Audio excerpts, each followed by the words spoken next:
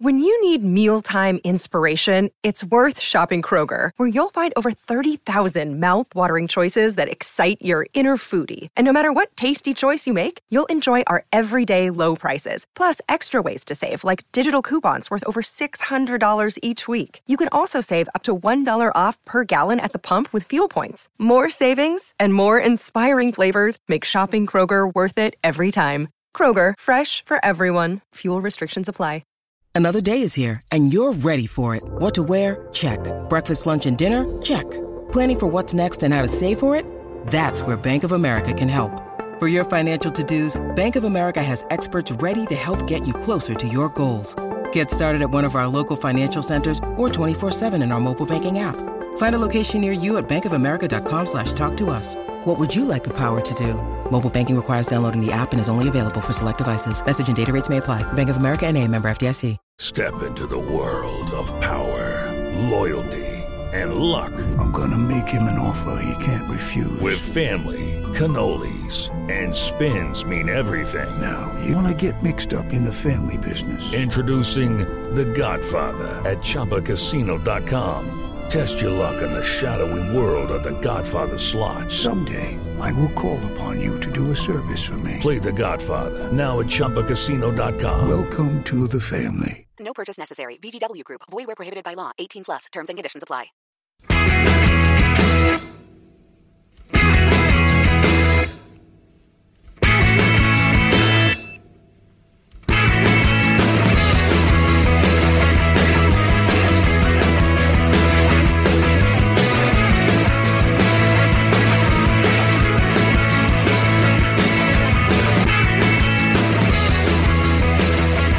Hello and welcome to the Weird Between Christmas and New Year edition of the Terrace Scottish Football Podcast.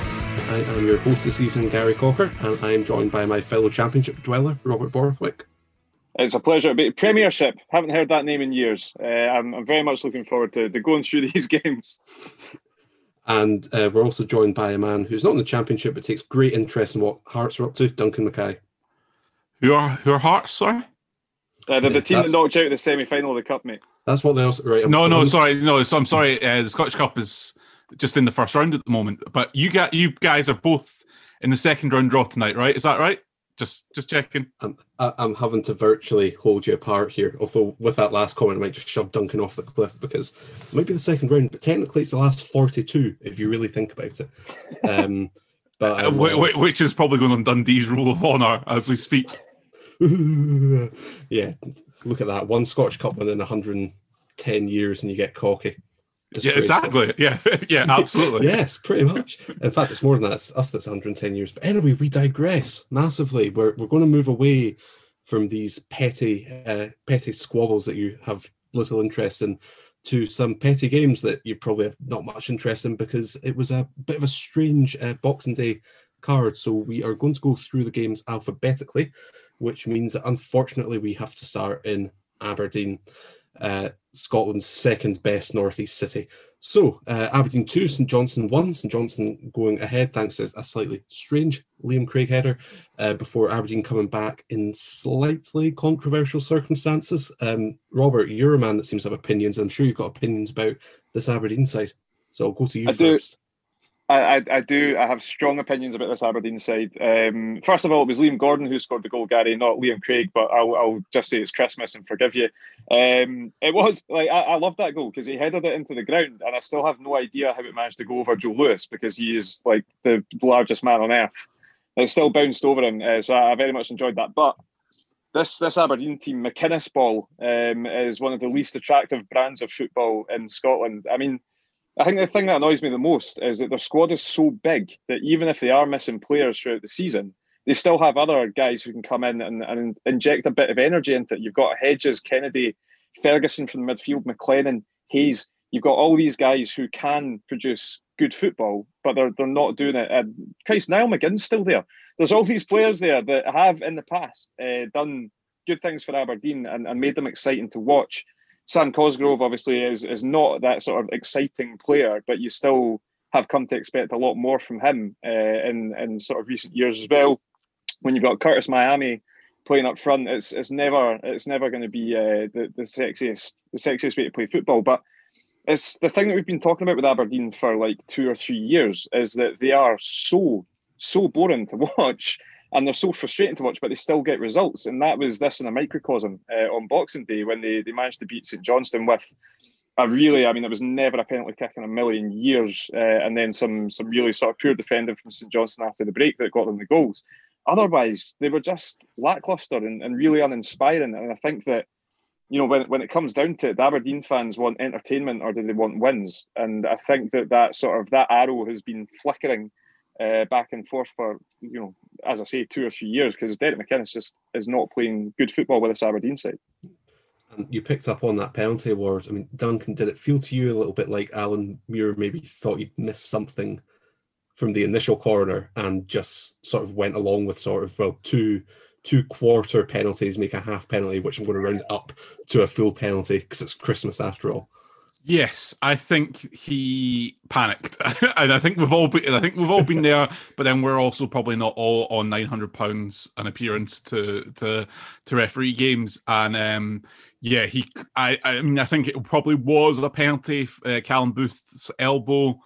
Rob disagrees, but I could see why. I could see that being a given and being a stonewaller, whereas what it was actually given for, I am still none the wiser, because because there isn't the shirt pulling that would make you suggest that that's what Cosgrove fell to the ground with. It was a bizarre incident, and I think the St Johnstone players came out afterwards and said, Alan Muir couldn't tell them why he'd given the penalty, which is always a good sign, I find. But again, we managed to get the trademark Liam Craig going off his nut at referees picture, which we all know and love, and sadly will be with us probably until Liam Craig is still playing for St Johnstone at age 63. The strange thing for me about St Johnstone is I feel like I'm always on a slight time lag with how they're actually doing in the league. So I felt like it took me ages to recognise St Johnstone have strung together a good string of results, and now they're not. And then this is what happened. Then I checked their recent form. I thought, St Johnstone's still doing okay, but they've actually lost 4 on the bounce. So it's obviously it's pretty congested down at the bottom. But do either of you think that is it just that they've had a string of bad luck and difficult teams to play against, or is there a particular solution to the current poor form that they're experiencing? If you continue to get players being sent off for being idiots, then you've got a really good chance of not getting yourself out of that hole. It's a tough one because, again, I think so many of the teams in the Premiership this season, and we've talked about it well, it's not a vintage year, probably because we are missing Dundee and Hearts,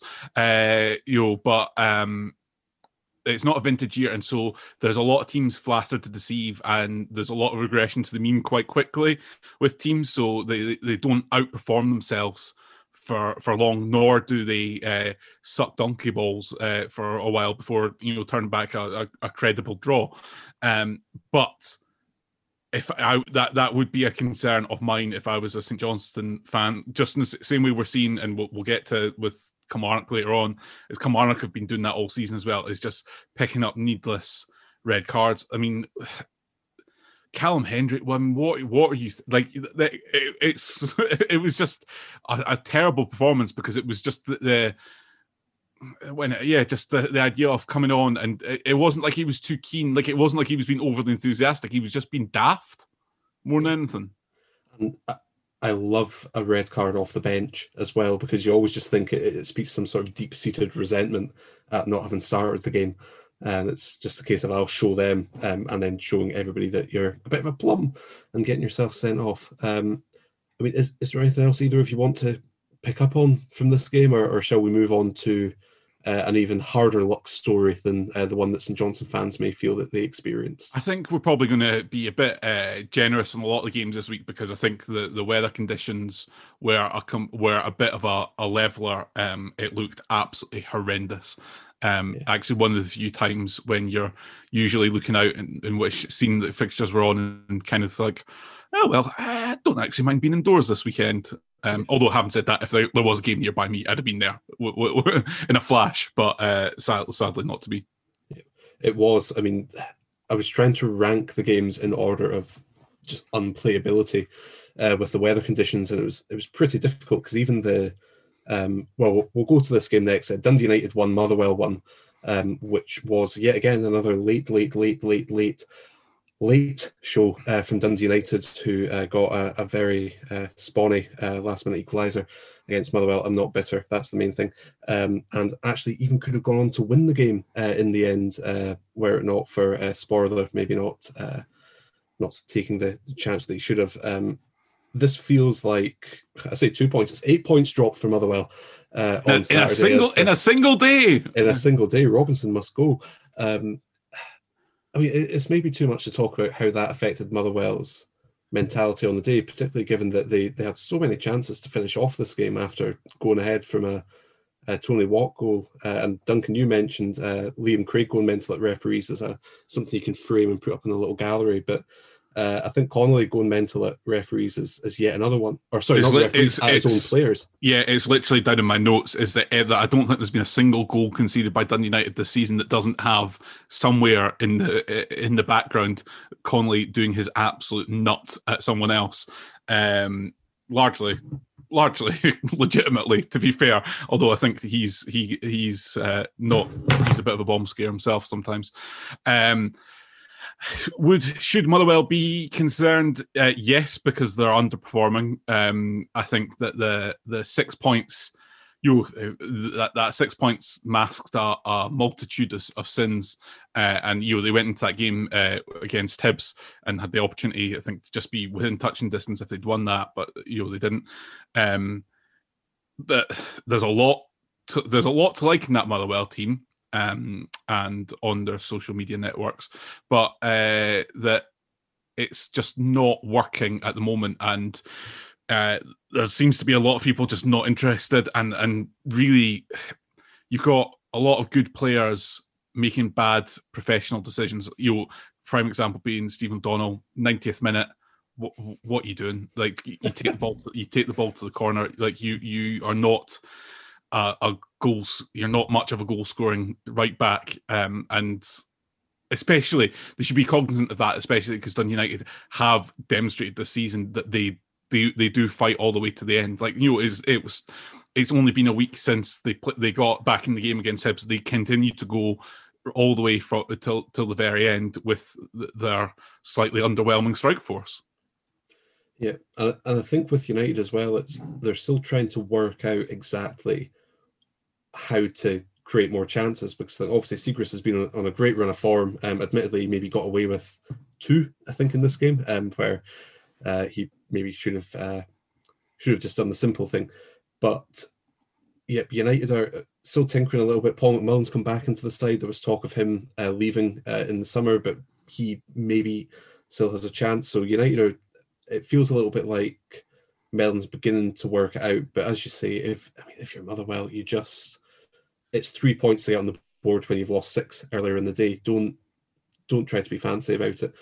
You're saying like Mellon's beginning to work it out, but that felt kind of like it was Motherwell versus the Keystone Cops for about 90 minutes, because the amount of opportunities that Motherwell were getting through like daft mistakes and stupid possession, and Dundee United players being dragged out of possession for no good reason, Siegrist giving the ball to the opposition, and all these chances that I still can't believe that Liam Smith kept one out when Callum Lang got the rebound. And Motherwell had all these chances, and we're the sort of dominant team for 90 minutes, and then Dundee United were dominant for 5 minutes at the very end. And Mickey Mellon obviously is great that Dundee United have picked up these scrappy late points against Motherwell and against Hibs but it's not sustainable. That's not a sustainable way of picking up points by relying on basically Luke Bolton to sprint down the line after the 90th minute in every game and hope that something drops to your forward players. So I think that there's still real issues with that Dundee United team. I think they are still not quite creative enough in sort of turning possession into goals, and I think that the defence, I mean, like we're saying with Mark Connolly just screaming at absolutely everyone at all times, there's a reason for that. They're making big mistakes at the back in these games. I know Hibs should have buried them, absolutely buried them a couple of weeks ago as well, but obviously Siegrist pulled out that performance. So I think there's actually quite a lot of this Dundee United squad that does need looking at and does need a bit of time to improve, because, I mean, I would hate to see, I can already see people rolling their eyes at me using XG, but I'd love to see what their against XG is, because it must be astronomical, because they are conceding so many great goal scoring chances that are somehow not going in. And Motherwell, how Motherwell didn't win this game, I honestly have no idea. It was just, they should have been about 4 or 5 up by that time. But at the same time, and I hate acknowledging this, but United are somehow 11 points clear of the playoff spot, which is mad, because if I totally agree with you. If you watch United for 90 minutes, you do not get how, it's just that tiny little, it's in the margins where, Siegrist makes an incredible save, where they capitalise on the one slip up that's made by an opposition side. But it's that 11 points, Jess, is something more than luck. I think there is more than luck, and especially the way they started the season. I quite enjoyed, with like Harkes and Butcher and Pollock playing in the middle of the park. They sort of strung together some good performances, made a good partnership. Nicky Clark throughout the season has been chipping in with goals, and they had a solidity about them towards the start of the season as well, that they meant they did pick up results quite quietly, and sort of without much fuss. So I can see, that they are. It's not all luck, but I think that the last few weeks certainly is looking more that way. And you look at the way that the narrative is around Dundee United, and people are saying, staying up is a good season for them. I disagree with that completely. I think Dundee United, with the resources that they have, the squad that they have, should be looking at top 6 as their sort of benchmark. So I think they're maybe a wee bit fortunate that people are looking at staying up as a result, where you've got teams like Hamilton, Ross County and Kilmarnock in the league just now. I mean, it reminds me a little bit, if I may go to my favourite subject of the season that Dundee came up, which was the season that Hearts, Hibs and Rangers weren't in the league. So people said, top 6, that's a little bit of a stretch. But then you go, well, actually no, because if you actually have a look at who's in the league and sort of compare the resources, it's totally fair to say that Dundee, if they're wanting to establish themselves in the league, should be looking to immediately do that. And I think it's the same case with United this season, in that if you compare everything that they've got to those beneath them, as well as the state of transition that several of those squads are in, they should be looking to do far more than just finish 9th or 10th.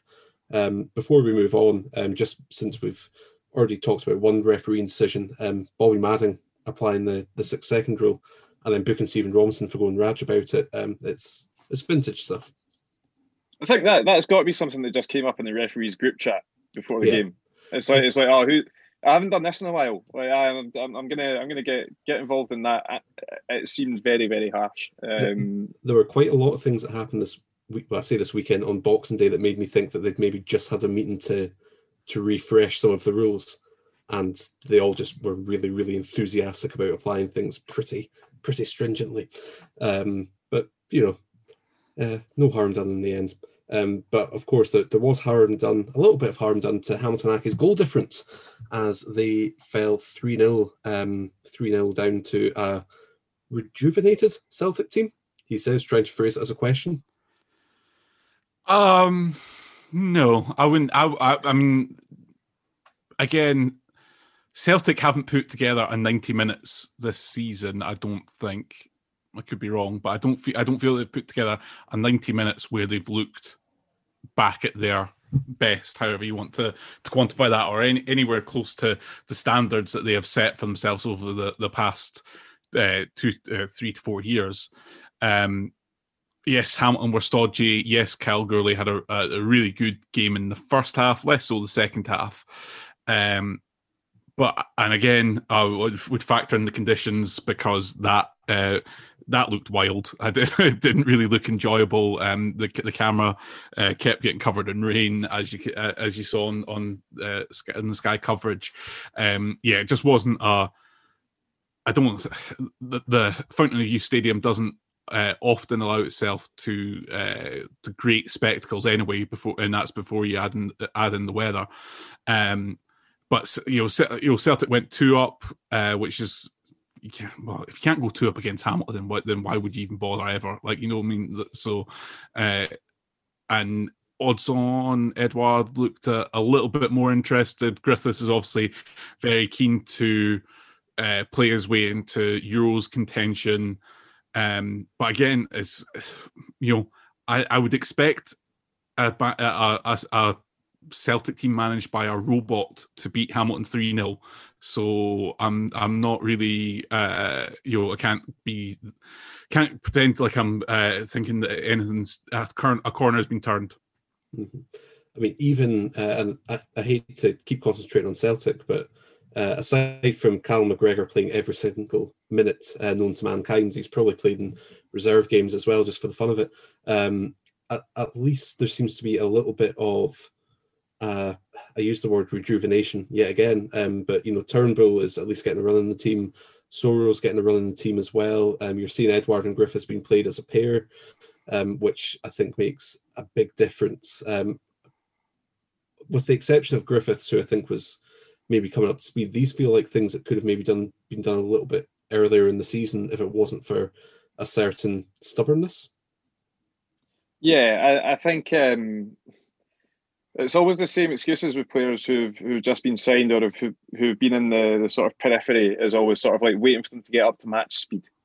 Well, you need to fucking play them first. It's like he's actually started doing that. And, for me, like the way that Celtic's midfield has turned around is massively down to Turnbull, and I think he needs to start every week just now. I think he has made such a massive difference, not just to the midfielders that are around about him, but the way that he can complement guys like Edouard and all that, he can help them sort of bring themselves onto a better game almost, because he finds them in better positions. The weight of his passes are just perfect into the striker, and it's an absolute dream for any attacking player. I think he's helped. Even guys like Christie and Griffiths coming back into the team as well, he's helped them, because he just makes the players around him that little bit better, because he gets them into better positions. So I think Turnbull, he's a massive positive. There's nothing else that I can say that hasn't already been said about this game in particular. Edouard and Griffiths linked up really nicely. Kind of expect them to do that against what is kind of a little bit of fodder, cannon fodder for teams like Celtic. But if anything, it will help them grow some confidence, and that's exactly what they need before coming up obviously into a massive game against Rangers next week. A potential sort of league decider against Rangers next week. So, yeah, it's a good result for Celtic. But like Dunk was saying, if you can't beat Hamilton Accies, then who the fuck can you beat? Yeah, I mean, I know it's always quite difficult in these games when it's Celtic or Rangers against a team like Hamilton, who I think sometimes view these games without too much optimism, you could say. But is there anything to say other than obviously it's a big game for them coming up against St Johnstone, a team that's out of form, maybe another chance for Accies to put more points on the board and to continue their incredible run of somehow avoiding relegation every season? Well, they've got Motherwell the game after as well, which they always win the New Year's derby against Motherwell. They always seem to win. Like, so if they don't win that, then maybe it is their number is up. But yeah, to be honest, there wasn't a great deal to say about Hamilton on Saturday's performance. Again, I mentioned earlier, Gurley had a really solid game in goals, but again, you need to be exceptional to really be making the difference in a game like that, and he's not quite at that level. I don't. those games against Celtic and Rangers are never what Hamilton are not never going to be the difference makers for Hamilton's season. I think that they just sometimes just have to take a hiding, basically. Well, we'll move on to a team who didn't take a hiding, but maybe question marks over whether they are slightly disappointed, which was Hibs. I've just realised it was at Ibrox. I don't know why I'm going to Rangers Hibs next, but I've started so finished. Rangers 1, Hibs 0. You're just going to hell with convention. To hell with it. Rangers 1, Hibs 0. Obviously, a Yanis Hadji goal being the difference between the two sides on a pretty miserable day in Govan. Duncan, as our resident Hibs fan, along with Tony, how did you feel at the end of the game? Did you feel like it was an opportunity lost, or any optimism about it whatsoever? There was a bit of optimism. I mean, the first half Rangers were really good. There's no doubt about that. You could see the gulf in class that exists. Just the quickness and the intricacies of passing, especially with Kamara, Hadji, Aribo involved all at certain points, and that definitely fell apart in the second half. Whether that was Rangers losing a gear or Hibs managing to step up and come into a bit of confidence, I think it could go either way. But yeah, it was one of those games where we probably, if we were really lucky, would have got a point out of it. But it would have maybe been, I would say it was be unjust. I think there are some Hibs fans that were moaning a bit and saying that we should have had more of a goal.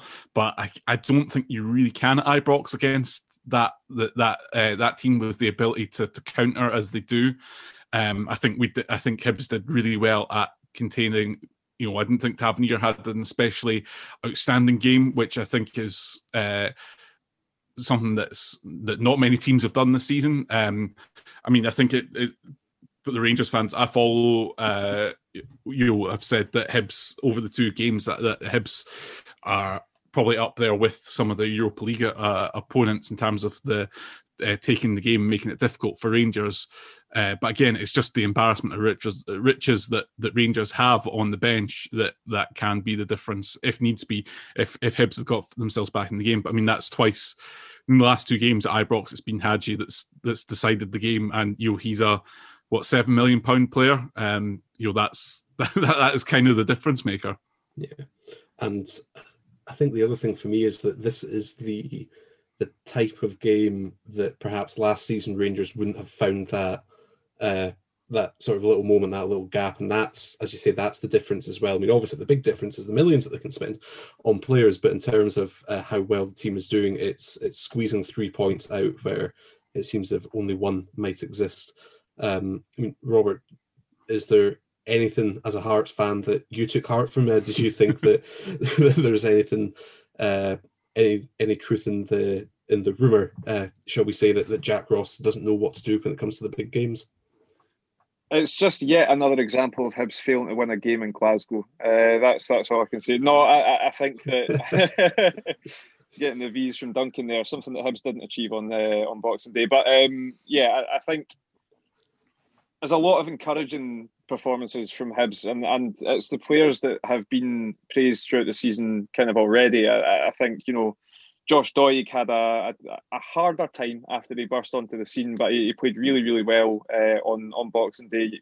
The way that he was bombing down in behind Tavernier, quite a risky tactic from Jack Ross to try and exploit it in that way, but it nearly paid dividends in the first minute when he put in an amazing cross for Martin Boyle. Joe Newell was fantastic. He is such a great player to watch. The way he can move through the midfield, his weight of pass, his vision, he's just absolutely brilliant. So again, a good performance there, solid one. I think from huge what I saw injustice not to get a penalty as well. Huge injustice. I honestly wasn't even going to bring it up. None of them were penalties. Let's all just shut up about it. Yeah, agreed. Also, big teams get decisions, Duncan, as you like to say. So.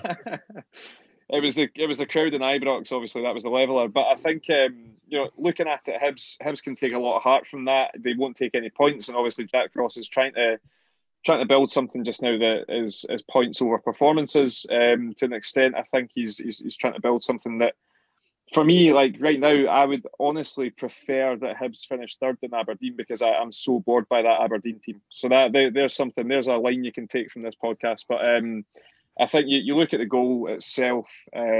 Porteous and Hanlon again have had their fair share of praise this season for all good reasons, but they both were just a split second off it for that goal. Porteous hung off the roof. And Hanlon lost the run of Hadji, and that was the difference in the game. Dylan Barnes in goals, I thought, had a great game as well. So again, it's fine margins, and I think that there's definitely confidence to be taken from the fact that Rangers have been kind of routinely steamrolling teams at Ibrox this season, and they found it very difficult against Hibs. But again, it counts for nothing, and Rangers, it's a great win for them. Having to dig that out, like you're saying, maybe not something they would have done last year or the year before that, or really since they came back up into the top flight. But those can be the games that can make a difference at the end of the season. Morelos coming on, like you're saying, Duncan, they didn't need to find a winner from their substitute bench, but Morelos came on, and his hold-up play and the way that he held the ball up the pitch and kept Rangers up there was absolutely superb. So again, the embarrassment of riches, like you said, sort of shown itself there. I think I think there's only been one goal conceded by Rangers at Ibrox this season as well, which is an unbelievable statistic in and of itself as well. So, goals win games. But the good news for Hibs is that they are going to Ross County next, and I've just totally abandoned the order now in the search for appropriate links. He's gone rogue. He's a madman. Yeah, no. So quick flip to your Ross County notes, which there should be plenty of, because there was a lot of fun and games in their fixture at the weekend against St Mirren. I think the man just lost the changing room. Yeah. Yogi, what a guy. He's back. He's back with 9 men, it seems, because obviously Ross County would lose 2 men in somewhat controversial circumstances, at least with one of them, as they succumbed to a 2-0 defeat to St Mirren up in Dingwall. I think the big talking point seems to be the 2 red cards, so we should probably go through them. The referee was one that I didn't recognise, Colin Stephen, who I didn't recognise either his name or his face. But anyway, he rocked up, and I think the red card for Josh Reed was a daft one, in that if you've already been booked for trying to rip someone's shirt off, you probably shouldn't do it a second time. They're both yellow cards. There's absolutely nothing that can be argued about that red card. Josh Reed, he's come in, 18-year-old lad. He won't do that again. But he was coming up against me. He was getting routinely bodied by McAllister, and he just had enough of it. Really daft. It was one that you can see for the second yellow, especially. He's got his arm caught in McAllister's jersey. He's tried to let it go, and as he's let it go, McAllister's been really smart and just run across him and fallen over. And that's a wee bit of experience against complete inexperience. And there's no way you can say that wasn't a red card. Both absolute stick-on yellows. Yeah. The other one, though, interesting. I don't think I've ever seen a referee give 2 yellows for, I know it wasn't the same incident, but for incidents within the same incident, if that makes sense. So it was Ross Draper who was, I say accused, so he's up in court. Ross Draper, the Dingwall Dingair, I don't know. I can't think of a good one. Dingwall Dingair. Well, at least we know what the show title is. We'll have to find something. But he was booked for, I think you would maybe call it a high boot, but it wasn't actually a high boot because he didn't make any contact whatsoever. And then after that, he pushes over the St Mirren player on the ground, and Colin Stephen rocks up to him and gives him the yellow twice, which confused him for a split second before he was absolutely furious about it. I mean, my take was that it's similar to Alan Muir in the game Aberdeen St Johnstone. My approach, had I been a referee, which thank God for the SPFL I'm not, would have been to just give 1 yellow, a sort of combined yellow for 2 things, which I'm not quite sure about, but it's pretty bold to just send them off. I think by the letter of the law and what he's seen, or what he thinks he's seen at least, that they are 2 yellow card worthy or the two caution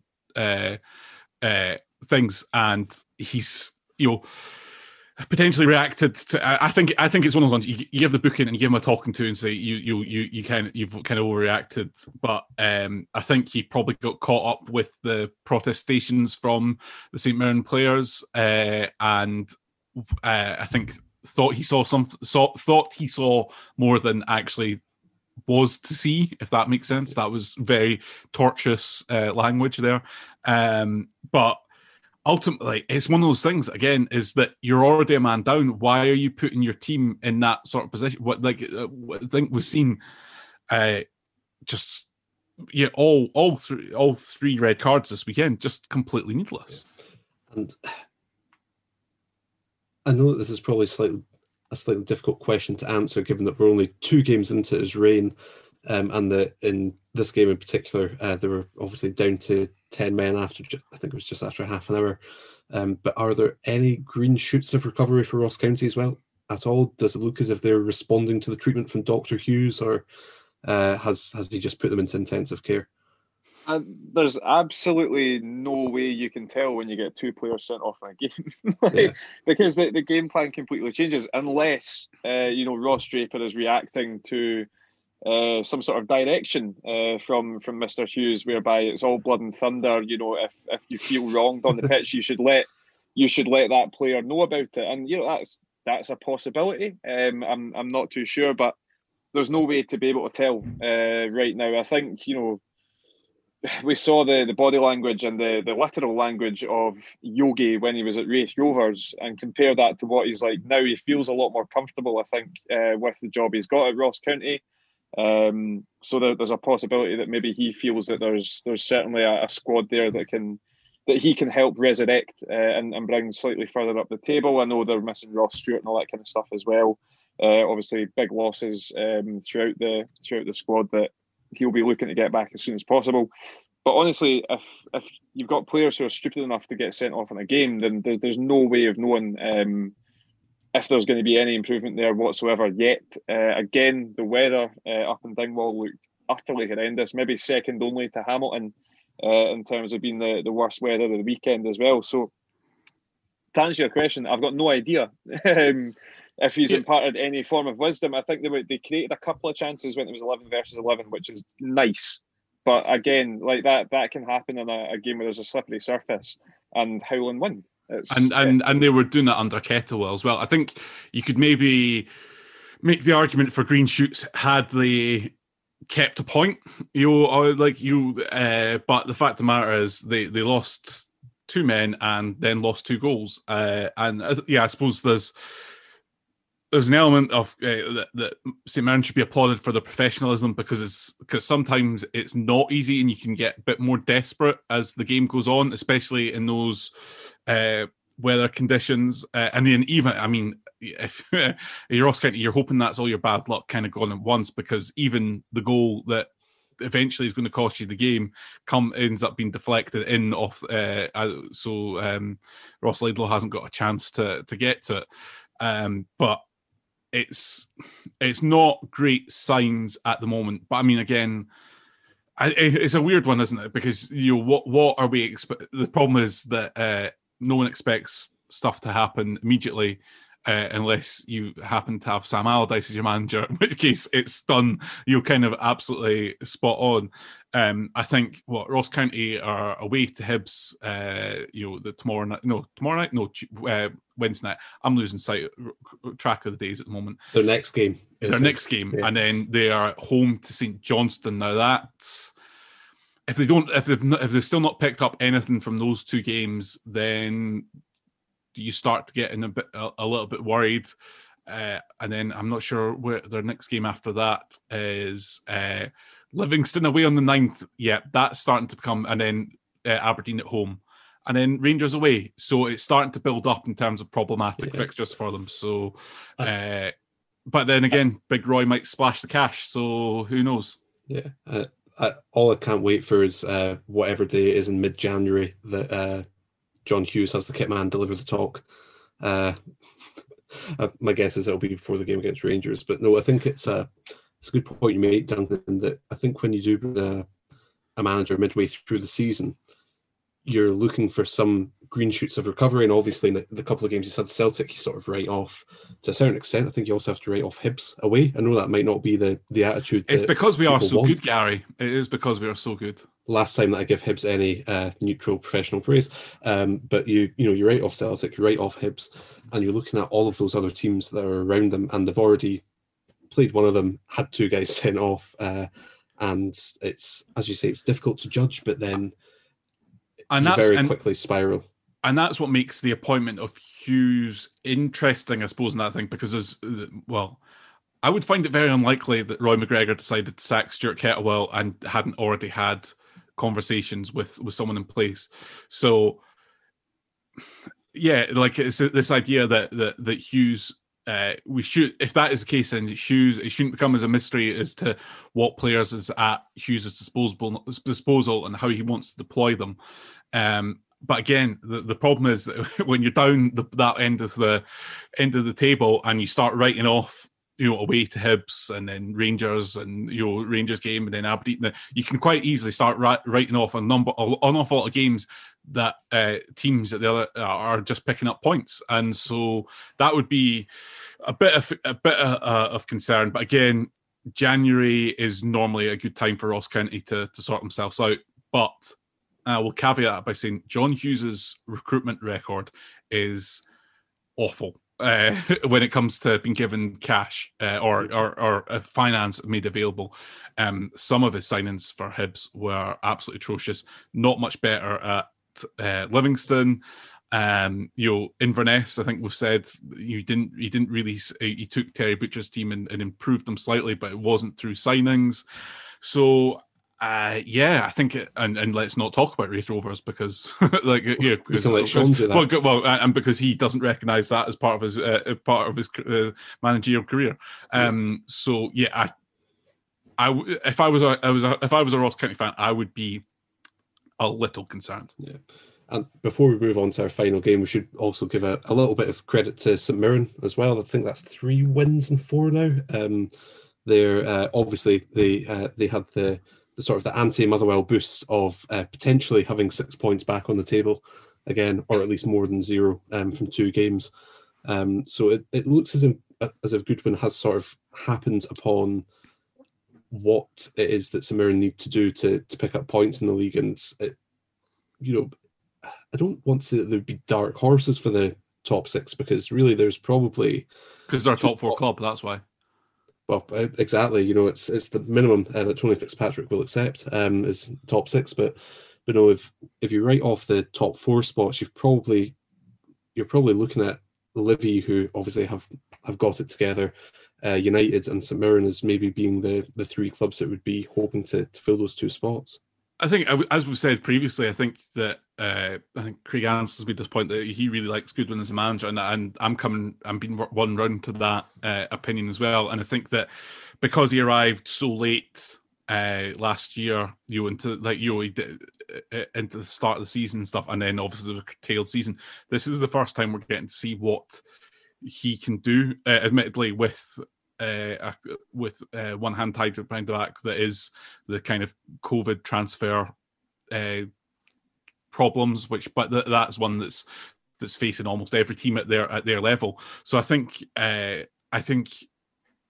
it's a difficult one that I think that they are probably a lot better than they were at the start of the season, and so a top 6 finish isn't actually that wild for them. I think, if you're looking at Dundee United almost being there, then I don't see any reason why St Mirren shouldn't feel that they should be part of that picture, because in St Mirren's defence, they've put out better performances than Dundee United this season. Well, you mentioned Livingston as perhaps being the other rival for that, and we should move on to their game. They ran out in the end. Again, another late show, but they did still pick up all 3 points at Rugby Park with a 2-1 victory over the Squirrels. I know that's not their name, but I'm giving it to them now. So I just temporarily forgot. So, yeah, it's yet another win for David Martindale. Can he be stopped? I don't think so. Livingston will never lose a game of football again. Is that what you're saying? Yeah, this is what they've been waiting for all this time. It's what they've been in training for. But no, it's yet another 3 points under David Martindale, and it's looking more and more like the appointment that was the right one to make. Can Martindale be stopped? I think you'd be foolish to even try right now. I think he is an absolute freight train. No, it's the Livy that kind of a lot of us on the podcast fell in love with a little bit a couple of years ago. So solid defensively, a midfield that will just overrun you, and then strikers who will basically just try and batter the opposition into submission. I think it's taken a wee while for the Jet to sort of come up to that sort of speed. I'm still not sure that he has, to be honest with you. But then you've got, he's absolutely tiny, but he will just muscle in and kick you and elbow you as much as he wants. And Scott Robinson, I think he's become such a key factor in this Livingston team. Obviously, he came off the bench at the weekend, got the winner, but above that, he still had 3 or 4 other shots on goal. He was running down the channels. He was hassling Findlay. He was getting in their faces. And I think that's just sort of, that's exactly the Livingston that did so well a couple of years ago. And that's sort of coming back under Martindale's solo stewardship. The defence is looking stronger than ever.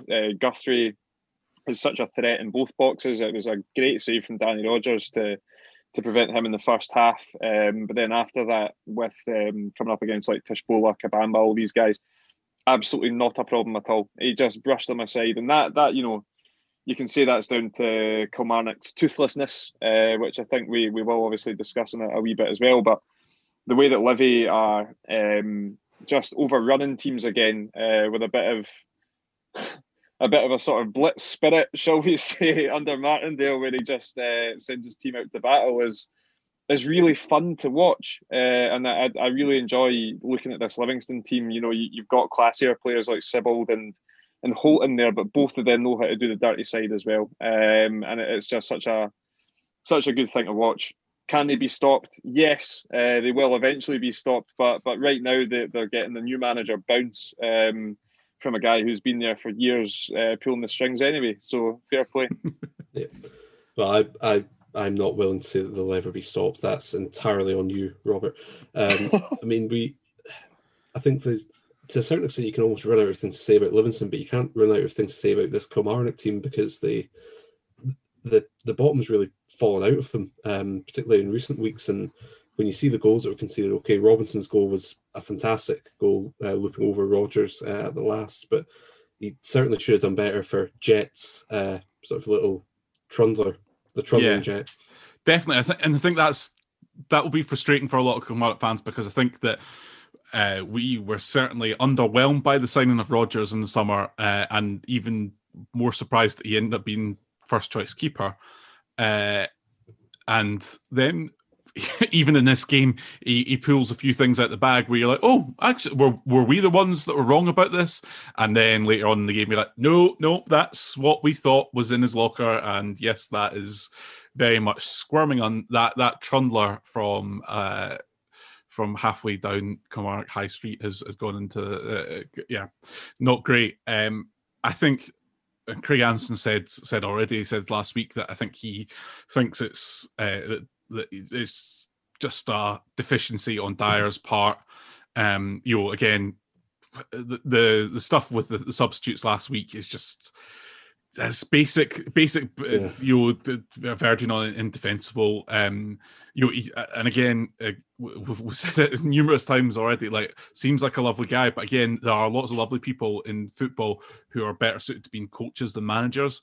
But I don't want to say that is necessarily the case with Dyer, because a third of a season with one club, when he's been given the job full time, isn't really enough to judge how he might be in future roles. But that there's an underperformance throughout that entire Kelly team, that they shouldn't be in the position they are, and an element of fragility and weakness that when you are playing a team like Livingston and you go 1-0 up through a penalty that you can't see the rest of the game out is got to be worrying. It reminds me a little of, the episode of The Simpsons when they unveil the Jimmy Carter statue that has Malaise Forever on the plaque. That just feels like Kilmarnock to me at the moment. It's And it's actually very interesting. I mean, going ahead slightly here to midweek when they're playing Motherwell, because it's two managers who are, to those on the outside, they might look and go, well, I don't see why they would be under pressure. They're if you have a look at the league table without looking at the points, you might think, well, it's maybe not their greatest season, but I'm sure they'll put it together. But it feels like a little bit of a watershed moment coming up where you've got Motherwell and Killie going toe-to-toe, two teams who I think in their last couple of games haven't scraped a point between them. And it feels a little bit like a potential sliding doors moment. Yeah, I mean, their last 5 games for both sides has been 8 losses and 2 draws.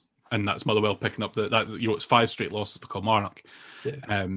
Hamilton are the only team in from 8th to 12th that have picked up wins in the last 5 matches, which is quite an achievement. It's you talk about Motherwell. Does Stephen Robinson not absolutely hate winter time anyway? And Motherwell always go through sketchy form through the winter and then pick up again after. So that'll probably just happen again. Probably starting with Kilmarnock, and then that'll be him going back to being the saviour. I think you look at the squad that Alex Dyer has got available, and the players within that squad who are still there from the Steve Clarke era, who were performing so well under him, and that is a deficiency with the manager. It has to be.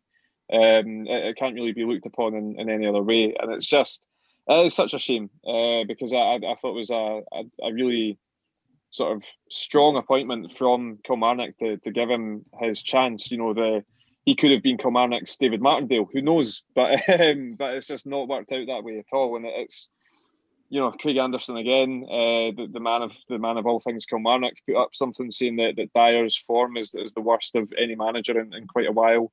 Even worse than like Gary Locke and Lee Clark and all that kind of stuff. So it's not looking good for them at all. And the way that they just crumbled towards the end of that game after that goal went in, the heads went down, and that is something that can be quite endemic of a team that has no real way of coming back from. When the heads go down that easily is quite a terrible indictment on any team, and I think of the management, the coaching staff as well. So, yeah, it's worrying times. Especially since obviously neither Motherwell or Kilmarnock can present it as a binary option, as if Hamilton and Ross County aren't there, along with the likes of St Johnstone as well. But neither of those teams have been relegated in a generation. I can't remember the exact years, but I think it's about 32 years and 29 years respectively, something like that. And it is, although they've both been involved relatively recently, I say relatively recently, in the last sort of 4 or 5 years in relegation scraps, it is something that I think there's a certain muscle memory that particular teams have, and that's why so often you see teams all of a sudden plummet out of nowhere. So you see Hearts do it last season, you see Hibs haven't done it before. I'm not going to claim Dundee's one of those teams because we go up and down like a yo-yo, but you see there was another team that I had as an example in my head that has totally disappeared. Dundee United. How could I forget? So you see all these teams that don't have and it sounds stupid to say, don't have the experience of having players that are used to just scrapping for 10th or 11th. But I think it's definitely a factor of that. If that fear factor sort of begins to seep into the pores of the club, then it can be quite difficult to identify what the cure is for that. And on that really cheery note, particularly for fans of Kilmarnock and Motherwell, I think we'll leave it there for now. Obviously, there are games coming up in midweek, and I'm sure that there will be a merry band of men coming along to chat about those games as well, to cover what inevitably after our discussion today will be a ripping humdinger of a game between Killie and Motherwell, a surprise Ross County victory as well, Aki's picking up 3 points somehow, basically just making us look like mugs. But for now, we're going to sit quite smugly with our views and opinions of all these games. So thanks again, Rob and Duncan, for coming on. Thank you. Thank you. Anytime, and thank you all for listening, and continue to check out the Patreon. There's stuff going up. I don't have a clue what there is But Fowler will reach into his grab bag and pull out something, blow the dust off it, and shove it up for us all. So enjoy it when it comes. And I will speak to you all soon.